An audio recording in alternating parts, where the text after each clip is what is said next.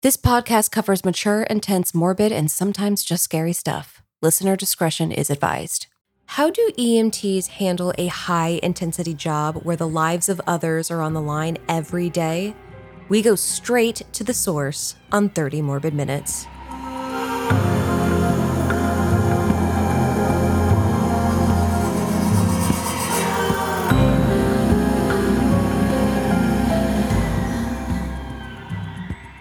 This is the podcast where we cover topics, people, places, ideas, and more of a morbid, macabre, dark, and downright grisly nature.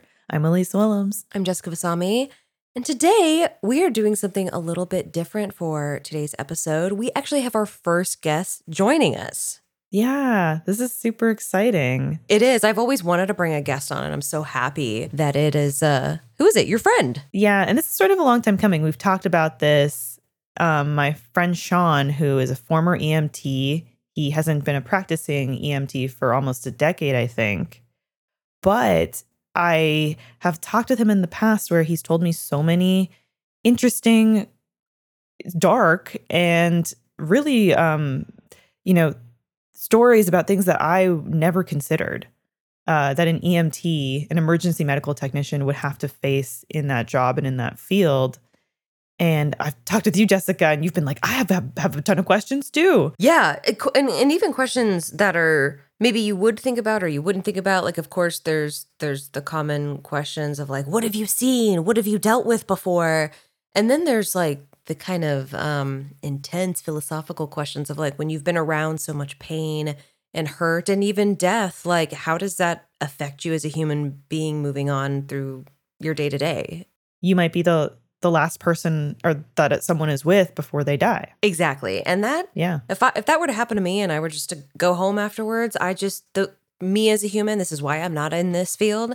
I don't think I could deal with that kind of thing. So no, it takes a lot. And there's also a lot about that field that I think we don't realize. There are certain protocols and standards, and I'm always surprised to learn the things that he tells me he had to do or couldn't do in that job. For sure. But without further ado, let's just get to talking to Sean and asking him these questions. Let's do it. Sean, thanks so much for joining us to talk about your past as an EMT. Yeah, of course. Pleasure to be here. We're stoked to have you. You left the high-paced career as an EMT and now you work in gaming? Yeah, that's right. I stopped the illustrious career of emergency medical technician back in 2014. So I'm almost coming up on 10 years sober from blood and guts, for the most part. We don't like to hear that on this podcast. I still dabble on occasion, but mostly just in the media that I consume, not in the actual like daily interaction with blood and guts. Yeah. I guess first off, for kind of us and then anybody listening that doesn't know, what is an EMT? Like, what do they do? Sure. Great question. So EMT is, it stands for emergency medical technician. I think always important to define the term. And an EMT's job is basically to respond to medical emergencies and try to you have like the scales. On one hand, it's like you want to try to help this person out as much as you can. And on the other hand, you've got to also get this person to a hospital where they can do more than you can do in the field. So you're always kind of balancing those two things. Like, what do we want to try to correct right now? Like if there's really intense bleeding, we want to immediately try to stop the bleeding. But, assuming that they're not bleeding out, if they have some, like a broken bone, like I can't make a cast in the back of an ambulance, so we need to get them to the hospital. So you are just constantly doing the risk reward of the emergent in the field solutions to people's emergency healthcare problems versus sometimes the best medicine you can administer is just your foot on the gas pedal. Just, try doing whatever you can to keep them alive and okay until they get to the hospital. There's like a bang buck reward of what you can do in the field versus what they just need to be in a hospital to do. Yeah. So like speaking to that, what can you do in the field or what are you required to do in the field? That's a great question. So the main, the thesis of this entire podcast is basically going to be, it depends, right? Yeah. Because so not only is every call different, every patient is different. Sometimes the physical truck that you're on is different and it's laid out different. So the answer is always going to vary, but also there's no standardized national emergency medical system, it's very one-off. Like every state has different protocols, cities and counties have different protocols. So you might cross a city line and you have to unhook one IV and hook another IV up because this one medication you were giving the patient's not actually like legally approved for administration in the next county. Wow. So that feels silly, kind of. It's so much worse on the East Coast, which is where I learned because I started being an EMT in New England, where states are incredibly small. You can, in 6 hours, you can go through like 12 states if you just drive around in circles. On the West Coast, you can drive for 8 hours and still be in the same state. So you don't have to worry about like changing state lines quite as much as you do on the East Coast, just because the states are much bigger. But it is a lot to keep track of for sure. And there's certainly a lot of interesting scenarios where the difference in protocols that are state or city based can cause many EMTs to disagree about what the best thing to do for a patient is at a given point in time. Oh, geez, that's stressful. Yeah. Oh, yeah. Oh, God. maybe that's the thesis. Maybe that's the thesis. Is it's stressful. This whole thing is so stressful to me. Yes. Yeah. But I mean, you're also an angel, so. Do you feel like it requires a certain type to get into this line of work then? Like what drew you to this job? Yeah, there's definitely a certain kind of person that thrives in the job. And I think a really unfortunate thing is some people might think, oh, I'm great at that. I handle high stress. I'm good around blood and guts, all that kind of stuff. But then people will go to school. They'll like become an EMT. They'll take, there's different care provider levels of EMT. There's EMT basic, EMT advanced, and EMT paramedic. And each one requires progressively more formal classroom education, practical time spent in ERs and with like doing ride-alongs with other ambulance services and things like that.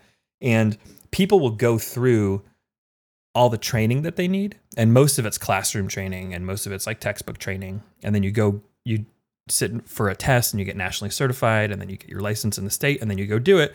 And that first day, that's when like you punch in, you work your first day after you've gotten a job as a newly minted emergency medical care provider. And that's when you find out if this is the right job for you. Because a lot of people hit that first day and they see their first gunshot wound, or maybe it's even a slow day and they just hear a lot of horror stories from the old timers that are sitting around, waiting for calls to come in the rec room or whatever. And a lot of people, that's when they realize I have made a huge mistake. Do you know if there's like a statistic of here's how many people that after that first day drop out or quit or?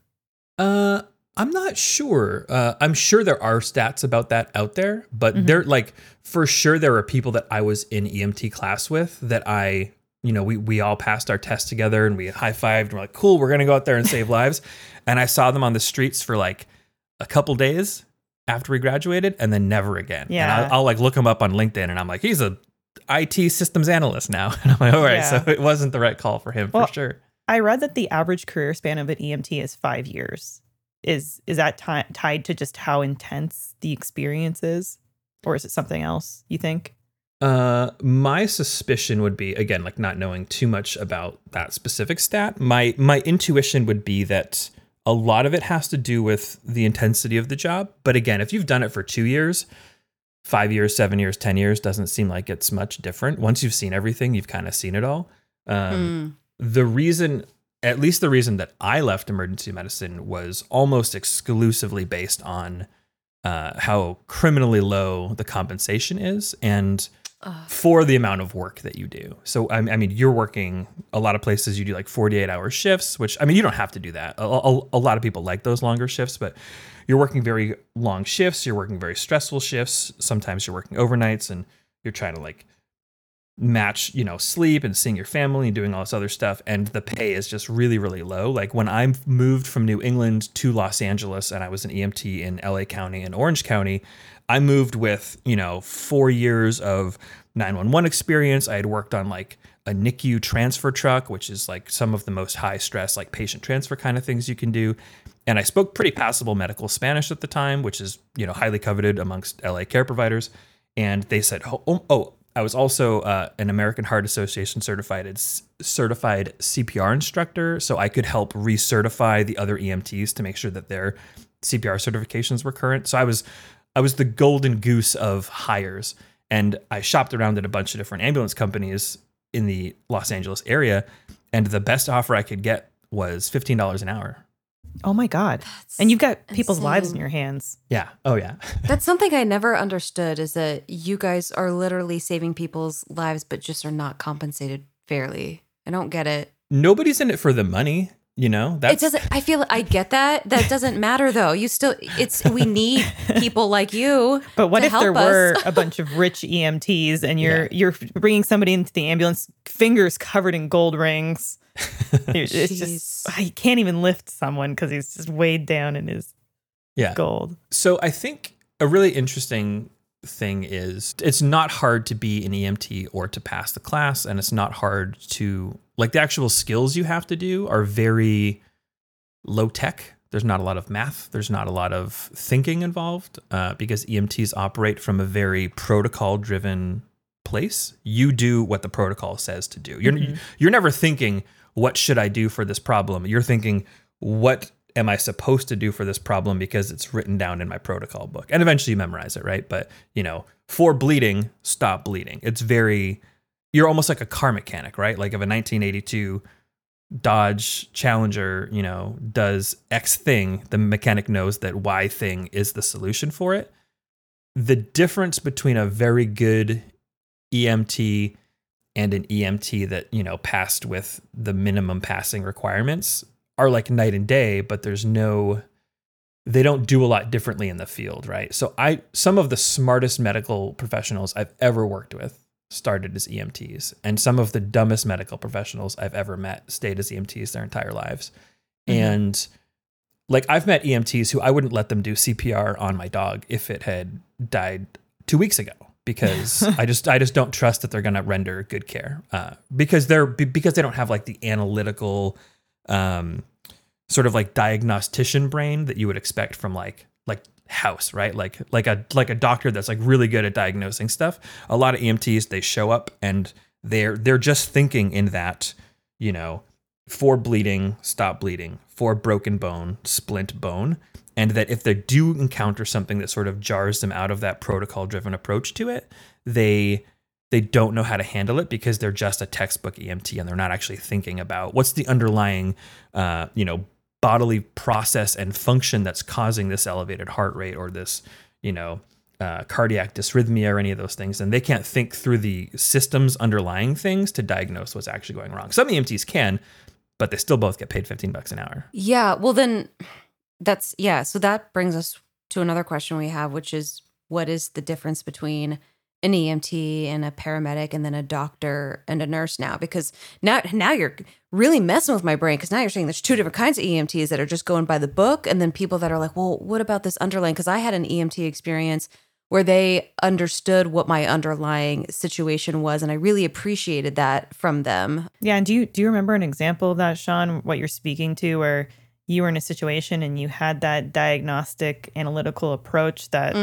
you feel like sometimes doesn't exist? Sure. Yeah. Okay. So 2-part question. First answer, what are the different care provider levels? So pre-hospitally, it's almost exclusively limited to EMT, EMT advanced, and EMT paramedic. They went through a renaming scheme like 10 years ago. So that's what it's currently called. It used to just be called EMT basic. Then there was EMT intermediate. And then it was paramedic. And paramedics weren't called EMTs because paramedics are better than EMTs. But now it's EMT-P for paramedic. So you got your EMT, EMT advanced, EMT paramedic. Okay. The difference is that as you go up the scale as a care provider, you gain access to new tools and new interventions, right? Like EMT basics cannot start IVs. They're just not allowed to do it. It's not a skill they're taught. If you have an ambulance that has 2 EMT basics on it, a lot of times ambulances are usually called trucks. You'll say, oh, it's a basic truck, or it's a paramedic truck, or it's an intermediate truck, or whatever. So we can drive over here and provide emotional support. Is that the basic? No. What can they do? So it's actually, there's a common misconception that because EMT basics are called basics, that they are a very low tier, like emergency, like first responder. But the truth of the matter is that the basic has like 99% of all the important tools that everybody else has. You don't gain a ton of tools as you go up that are super useful pre-hospitally. Like a paramedic can start an IV and they can give you morphine to address your pain. If you have something going on that's like causing crazy nausea, they can give you a super strong antiemetic like Zofran or Reglan that'll stop you from vomiting.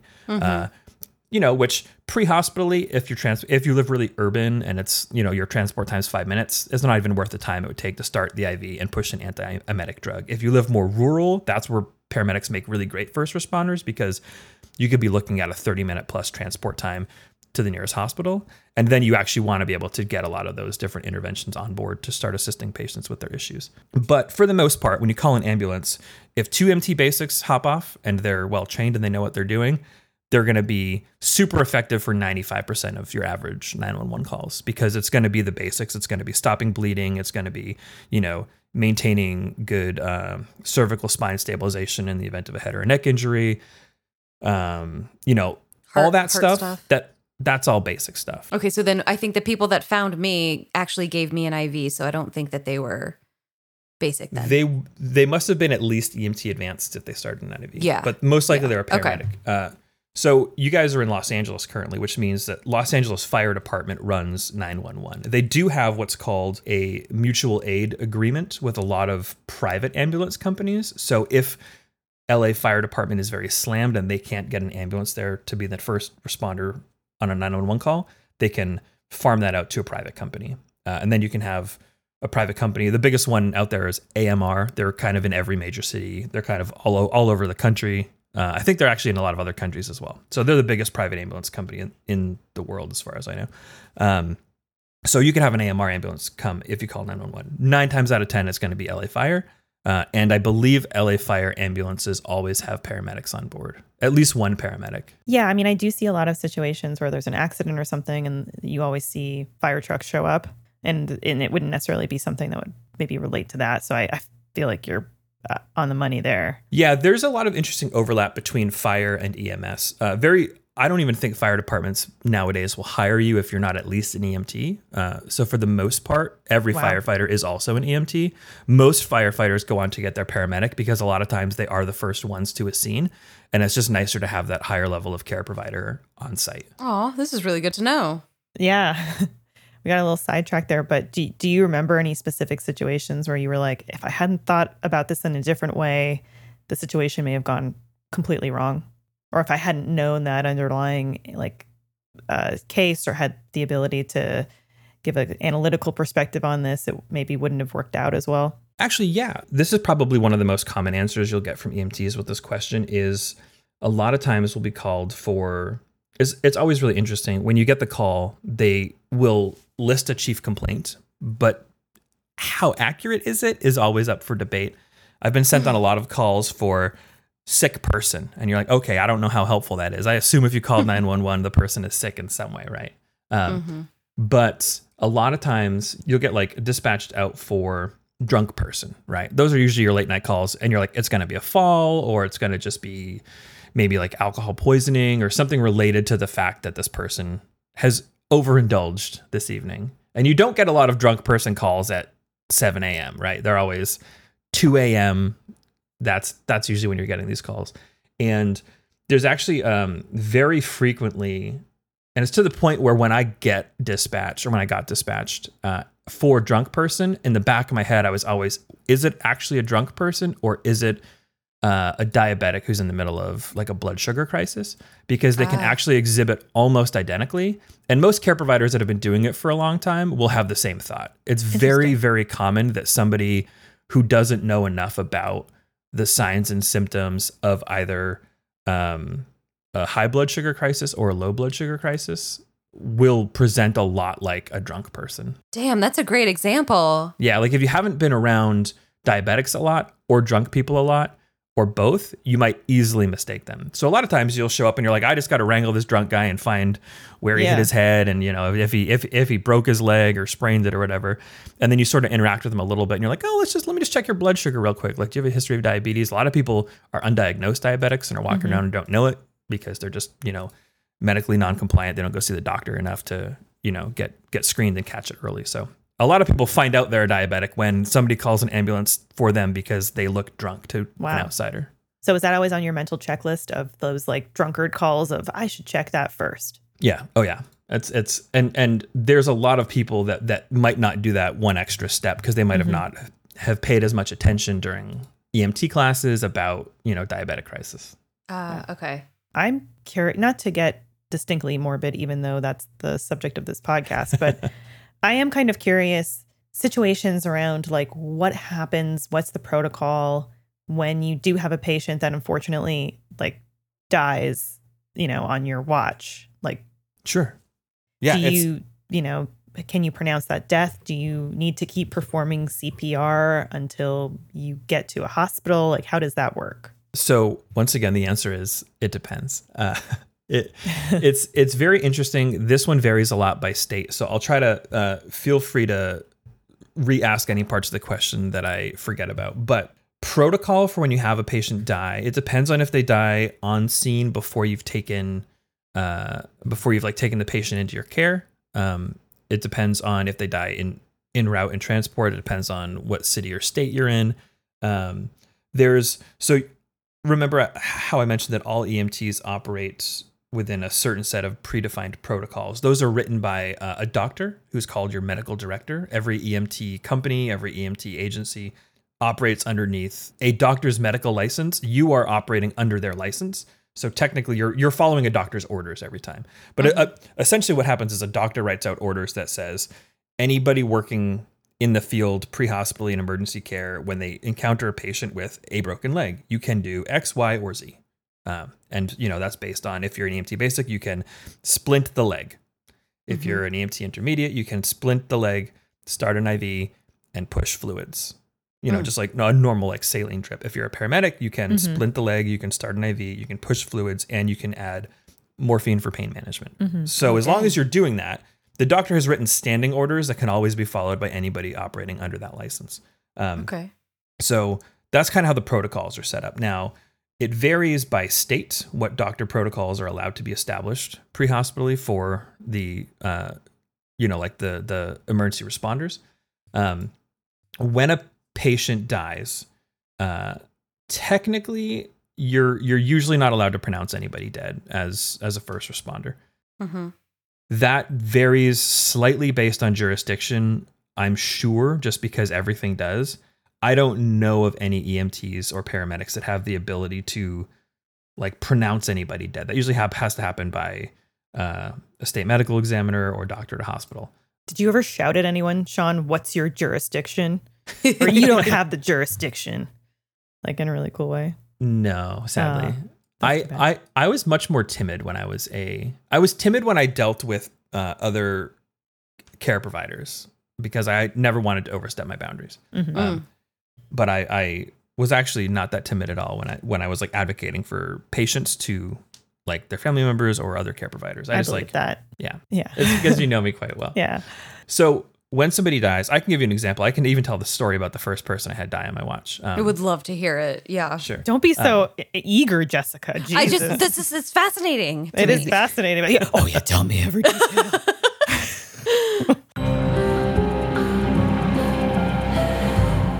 30 Morbid Minutes is brought to you by MeUndies. Jess, it is no secret that we love spooky things. We love spooky season, but we also love cozy season. We sure do. And lucky for us, they overlap. You know what thing is keeping me cozy these days, especially in the butt area? What is it? MeUndies. Yes, they're about comfort and style with the coziest and comfiest undies and loungewear ever. Yeah, I didn't know that underwear could feel like you're getting a warm hug on your butt. Like you get like a sweater, but in a favorite, sweater hug on your butt. But now I get that, and there's no way to go back. And I'm making it sound like these are made of like wool or alpaca furs. They're not. No, they're not. Although that, interesting. But no, MeUndies, they are made from their signature tense micro-modal fabric. Yes, it is so breathable, stretchy. It's just so soft. It's so comfortable. You feel like you can wear it all day and not feel uncomfortable. Oh, and they have good style too, from solid colors to fun seasonal prints. The prints are so fun. It makes it kind of hard to choose. It took me forever. Yeah, so much selection, so many different cuts that you can choose from too. And they use sustainably sourced materials. MeUndies also has a problem-free philosophy, which is if you're not happy with the first pair, it's on them. Which is so cool. I feel like you would have a hard time being unhappy. I mean, I love mine. Like I said, they're so comfortable. I've tried the bikinis. It's just like you forget that you're wearing them, you know? Yes, and actually to add to that is I have purchased the Feel Free thong in I'll let you know what kind I got the end of the rainbow. So it's they're green with a bunch of shamrocks on them, and it's like a pot of gold and some rainbows. Yeah, so I'm wearing that around my butt, and it's great. But no, I really cannot feel it. I know there's a lot of people that are like, "Oh, thongs are uncomfortable," but not from them. Literally, Feel Free thong, like you cannot feel it. There's no panty lines. It's fantastic. Yeah. And right now, to get 25% off your first order plus free shipping, go to meundies.com/30mm. That's meundies.com/30mm for 25% off plus free shipping. MeUndies, comfort from the outside in. 30 Morbid Minutes is sponsored by BetterHelp. Elise, do you ever have those moments when your brain is basically on a self-sabotage mission? I think the moments when that's not happening are the rare ones. Yes, I think we both understand each other on that level. But you know what you should do, and maybe you just can't will yourself to do, is maybe go to therapy. Yes, and that is actually something I'm working on in therapy, is just getting out of my own way. Yes, it's like having your own personal mind detective. It is. Like House for your brain, which I guess he was also kind of for brains too. Yeah, no, but yeah. This is different inside. Little man inside your brain helping you figure out what's going on. Oh, for sure. And therapists help you uncover what's been lurking in the mental shadows and holding you back. Yes. So you can finally be your own cheerleader, which is something Jess and I need to be more for ourselves desperately. We're that for each other. And for each other, and not our own obstacle courses. For sure. So if you're considering giving therapy a shot, BetterHelp is a great option. They are entirely online, which is super convenient and perfect for fitting into your schedule. Yeah, you just fill out a questionnaire and then they match you with a licensed therapist. And you can switch therapists anytime. Doesn't cost you an extra penny. For sure. Therapy has been absolutely life-changing for me. I feel like I've become a different person since going. It is something that I recommend to absolutely everybody. And I think you're a great person. So thank you. But see, I've been going to therapy for 3 years. Before that, was not a great person. Oh, I disagree. But I think if therapy had a hand in you, you are such a test example to people that like, yes, you should, because you're the best. You're so kind. Well, make your brain your friend with BetterHelp. So visit betterhelp.com/30mm today to get 10% off your first month. That's BetterHelp, HELP.com/30mm. So I'm going to do my darndest to steer clear of any identifying information. Okay. That's just the nature of healthcare stories. Mm-hmm. I had a patient who was being treated. I should use the term treated loosely. I had a patient who was in end of life sort of hospice care in their home. They had just, whatever conversations had happened amongst the family and them, their wishes were that they pass peacefully in their own home. Okay. Totally normal. Lots of people do it that way. For whatever reason, at the last minute, the family who was present in the home at the time changed their mind and said, we changed our mind. We don't want this individual to die here. And they called 911 and they said, our family member's dying and we want them to go to the hospital.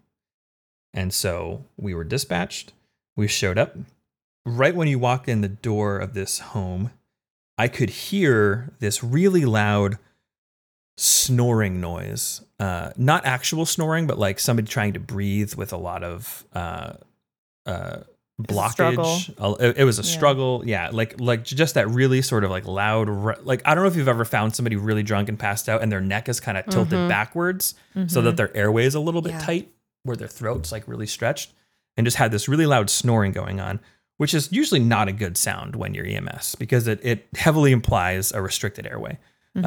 So we walk in the front door and my partner and I are both there and we've got the stretcher and we've got some stuff. We kind of don't really know what's going on because again, the information you get when you're dispatched is always suspect Not that we don't trust the dispatchers, but we don't trust the information given to the dispatchers. Because a lot of people just don't know how to explain anything.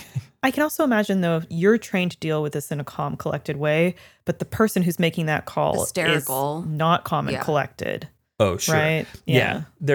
We can do an aside about that where we talk about why people are the worst. And it's people have such little understanding of their own bodies that they, like, I've had patients say, my stomach hurts. And anytime a patient says my stomach hurts, you ask them to point to where it hurts. And then they point to their kidneys or their liver or their appendix.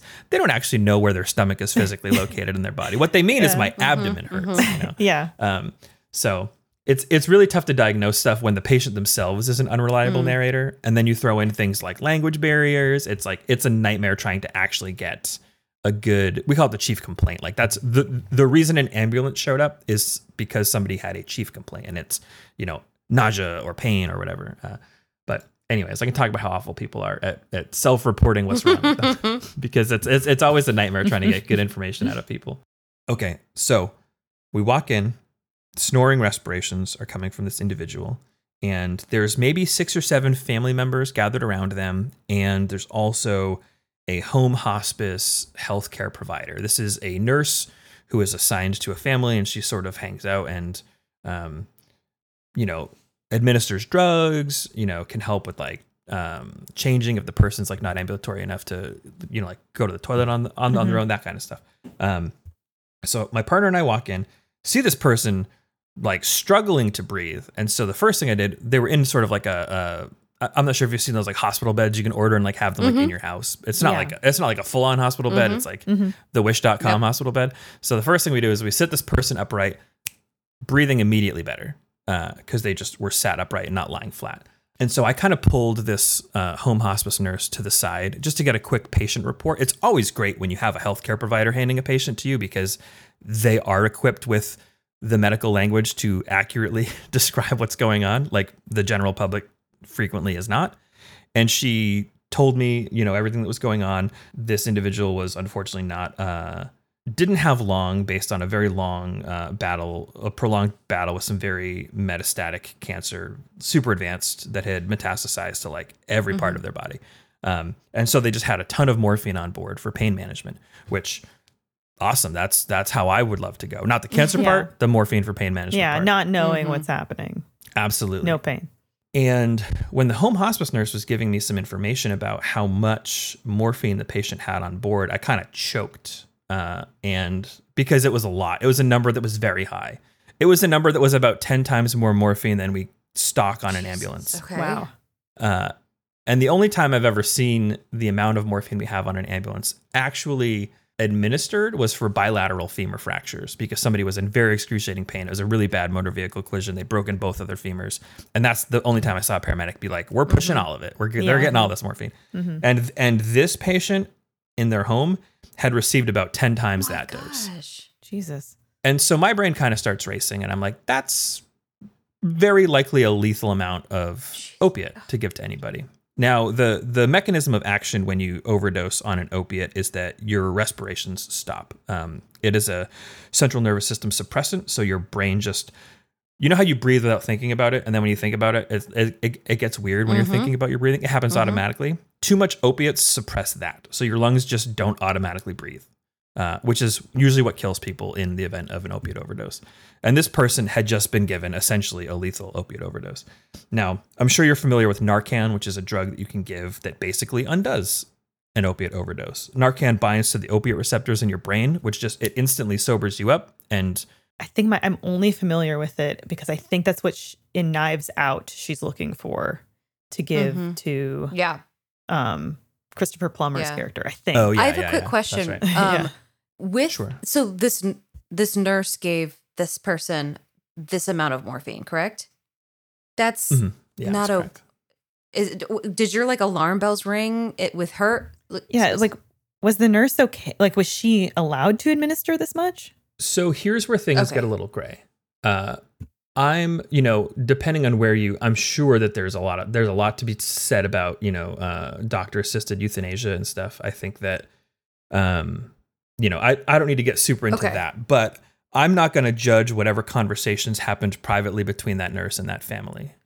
They knew their loved one's best wishes ahead of time. If that loved one had said, hey, when it's my time, if you can get your hands on a lethal dose of morphine and give that to me, that seems like the coolest way to skate out of here, you know? So even if that nurse had intentionally delivered, like regardless of the legality of whether or not that nurse had administered a lethal amount of morphine to this individual, I'm not going to judge that conversation because it probably happened in an informed way around this patient's wishes. And I think that should probably be respected regardless of whether or not the law agrees. But again, I wasn't there. I'm not suggesting that this woman violated any law. And I'm not going to insert my outsider coming in for the first time, like healthcare provider perspective. I don't know how much pain this individual was in without the morphine. You know, I don't know how high their doses were normally. That all makes sense. But I do know that was enough morphine to kill a horse. And unfortunately, this person was much smaller than a horse. And so it's like a pony. It was like little Sebastian. Bye-bye.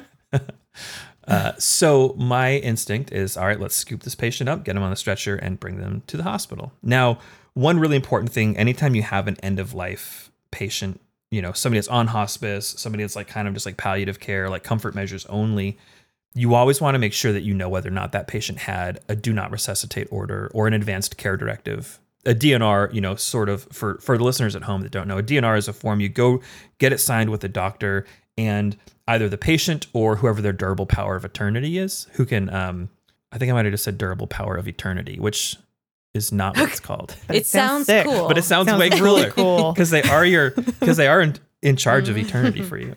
So your durable power of attorney, or you know, they use the DPOA if you're not cognizant or legally like able to sign for yourself. They basically say, here's all the things that we want to have happen for this person medically throughout the rest of their life. So that if you're not around to make that decision, the document will instruct everybody what to do. You can say, hey, in the event that I, you know, enter like a permanently comatose state, I don't want life support measures to keep me alive. I don't want X, I don't want Y, I don't want Z. And you can really specify that stuff. And not enough people, specifically Americans, but not enough people have those conversations early enough where you're very clear about what their wishes are. So that's like my quick little public service announcement. Have those conversations early and often with people, especially as you age. And so I asked, I said, hey, does the patient have an advanced care directive? And the nurse produced the document. The state I was in at the time has a very specific document for that state. It's like a bright pink color. And the three things we check for, we need to make sure that it is valid, because it's signed only valid up to a certain date, and then you have to keep extending it. And you need to make sure it's signed by a physician, and you want to make sure that the patient name matches the patient name on the document. And all three things were present. So anytime you have a valid, in-date, physician-signed do not resuscitate order, that's the only one that you should be honoring. And the patient had one. And it specifically said, this is actually an area where a lot of EMTs fall short. Not just EMTs, but care providers generally don't understand DNR orders very well. A do not resuscitate order specifically just states, if this patient dies, don't try to bring them back. What it doesn't say is, like, let this person die, right? If this person has an issue going on that you can mitigate, you should mitigate it, right? Once their heart has stopped, don't push drugs that can get their heartbeat back. Don't start CPR. Okay. Right. But if this patient has bad respirations, you should administer oxygen, because letting them die is bad. Bringing them back once they've died is bad. You want to try to keep them alive, and then when they've died, that's it. A lot of people confuse that, and I've seen a lot of care providers are like, oh, they've got a DNR. Why would we try to keep them alive? And I'm like, because that just says don't try to perform necromancy, right? Yeah. So we have a patient who I now know has a lethal dose of morphine on board, and they have a valid DNR. So I'm like, okay, cool. This patient wants to pass peacefully with morphine on board, which is what's happening. I'm morally and legally obligated to try to keep them alive. Gosh. But the only way I can do that is by giving them Narcan, which will bind to the opiate receptors in their brain, immediately get them unhigh, which will bring all of the pain that the morphine was supposed to stop rushing back. And morphine binds for a long enough time that they would likely be unable to be pain managed when they die. God. So now I'm kind of painted into a corner. I was going to say, you're in a pickle. Right. Like I'm supposed to do everything I can to save this person. But if I do, I'm basically just sealing their fate to die painfully. And let me ask, because you're with your partner as well. And so do you two have to come to a consensus on what you're doing? That's a great question. Typically, no. Your partner is driving the ambulance and you are in the back with the patient. It's very rare that you have two care providers in the back. It happens, and I shouldn't say it's rare. It happens enough, but what you usually just have happen is the person in the back runs the call, they call the shots, they do everything they need to do on their own, and you just trust your partner to drive you to the right location. And if you're driving, you trust your partner in the back to provide all the appropriate medical care. Gotcha. So I don't consult with my partner. What I do say is drive fast. Because the hospital was about 15 minutes away, which based on the patient's respirations, I felt was probably going to be cutting it really close to get an alive patient to the hospital. Okay. So I was actually very lucky because I had not technically been certified as an EMT advanced, and Narcan was not yet, based on the state I was in, was not yet a part of my protocol. So I couldn't give them Narcan. We had it on the truck and I knew how to give it, but protocol-wise, I was not legally or technically authorized to administer it. So I did not administer Narcan, which in retrospect, I think I would have struggled morally to do anyways, based on what I know about this patient's medical history. Because like I said, it would have just stopped opiates from working on them. And they were at end of life and they had a lot of pain that needed to be managed. And without opiates, that would have been impossible. They would have just died in agony instead of peacefully, as their end of life care plan with their family had stated. Yeah. So we just drove fast. Before we left, I said the absolute worst few words that an EMT or paramedic can say to anybody as I turned to the family and I said, "Don't worry, he's in good hands." Oh no. Which this was the first time I'd ever had a patient die on me. And I learned this was a great learning experience for me. I know there's an episode in the first season of it might be the pilot of Grey's Anatomy, where one of the doctors says to a family, like, "Don't worry," exactly that. And then the patient dies. Yeah. And that's the learning lesson there, which is you cannot guarantee that for anyone. You certainly never should. And that would be, hey, if there's any EMTs listening to this or paramedics, my advice is never tell the family members of the patient you're about to drive off with that the patient's in great hands. You never know what's going to happen. No. Okay. So we start driving to the hospital and the family says, "We'll follow you." And I say, "Don't follow too close. Take your time." Because you don't want them to like if we have to run a red light, I don't want them thinking that they're allowed to run a red light. That's not how that works. So as we're driving, I watch this patient's respirations. Now that they're sitting up, they're doing a little bit better. I put them on oxygen. They're doing a little bit better. But then, the morphine was literally slammed into this guy before we hit the road. Like maybe 5 minutes before we showed up, and it starts quickly taking effect and does exactly what I expect it to do. I watch this, I'm counting the respirations. I'm watching chest rise and fall, looking at the second hand on my watch, which is, very old school, but that's how most EMTs were taught to do it. And the respirations, pretty standard, like 18 a minute, 14 a minute, 10 a minute, 4 a minute, and then stops. And I just watch this guy die before we get to the hospital. Oh. And there's not a whole lot I can do at that point. I'm doing everything I can respiration wise to support his airway. Mm-hmm. And he just dies. And to me, it wasn't like a soul crushing moment. Like, oh, I just watched my first human being die. I started to think, what's going to happen when we get to the hospital? Well, the hospital. Oh, sorry. I should rewind. We weren't on our way to the hospital. We were on our way to a hospice house, like a hospice house. They wanted him to die there. Oh, okay. And the hospice house was located pretty closely to a hospital. And so I called up our dispatcher and I said, "Hey, we're currently transporting the patient we're on the call for. He just entered cardiac and respiratory arrest, but he has a DNR that's signed. So, there's no resuscitative efforts underway. Can you call the hospice house and just let him know?" And he says, "Oh, I don't think they're going to take a dead guy." Mm-hmm. And I said, "Well, technically, in this state, I'm not allowed to pronounce anybody dead. I'm just delivering a patient in full cardiac and respiratory arrest. I'm not delivering a dead guy because he hasn't been pronounced yet." And the dispatcher kind of chuckles. He's like, "All right, I'll ask him." And 2 minutes later, the phone in the ambulance rings again. And he says, "Yeah, they won't take a dead guy." And I was like, "Damn it." What am I going to do with this dead guy? I tried so hard. Cut to So Sean then we do a whole at weekend Bernie's. at Bernie's. Yeah. Yeah. So then I have to, on the radio in the ambulance, I have to call the hospital and I have to say, hey, we're inbound to your facility. We've got this patient. They're in full arrest. There's no resuscitative efforts underway. They've got a DNR signed. We were on our way to the hospice house. That facility advised us the patient was no longer appropriate for their facility, suggested we redirect to your facility. And 99% of the times when you patch into a hospital on the radio and you tell them a patient's coming in, they might not respond, right? They could have something crazy going on in the emergency department and they just don't have time to get to the radio. No response usually means they heard you and they can't get to the radio to tell you that they heard you. So we kind of just show up at the hospital and we back in. And we're not in any rush. I mean, this guy's not going anywhere. And I distinctly remember cracking open a Dr. Pepper from my brown bag lunch in the back and taking a swig because I was super thirsty. Because you work in the medical field, are you only allowed to drink Dr. Pepper? Elise. Is that a thing? Walked right into that one. Yeah. It's brilliant. Sorry. So I take a nice giant swig. This segment is brought to you by Dr. Pepper. Uh-huh. And then I hear like an angry knock on the back of the ambulance door.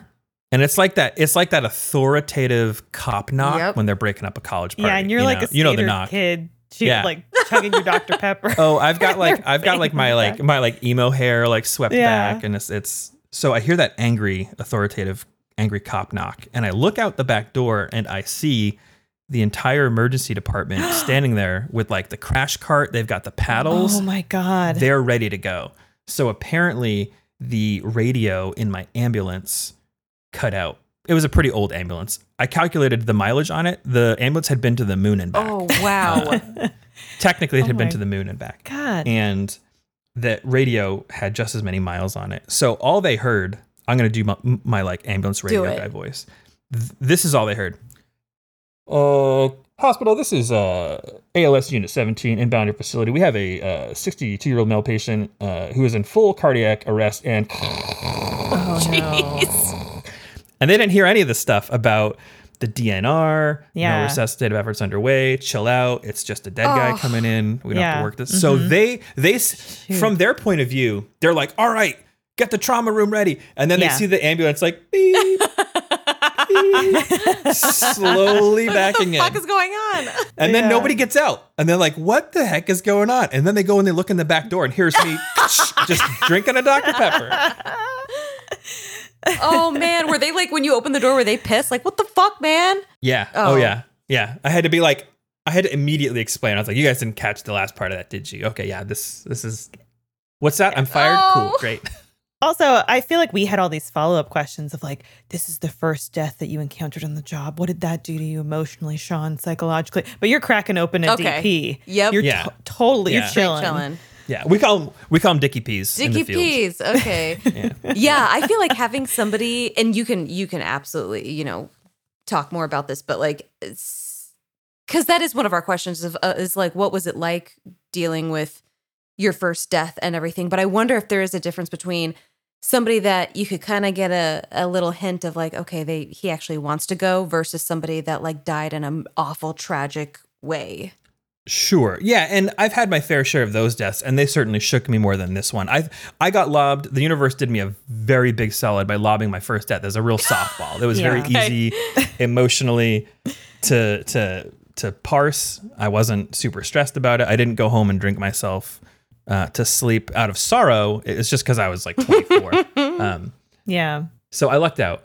But there's certainly a lot of other stories that did not go as well.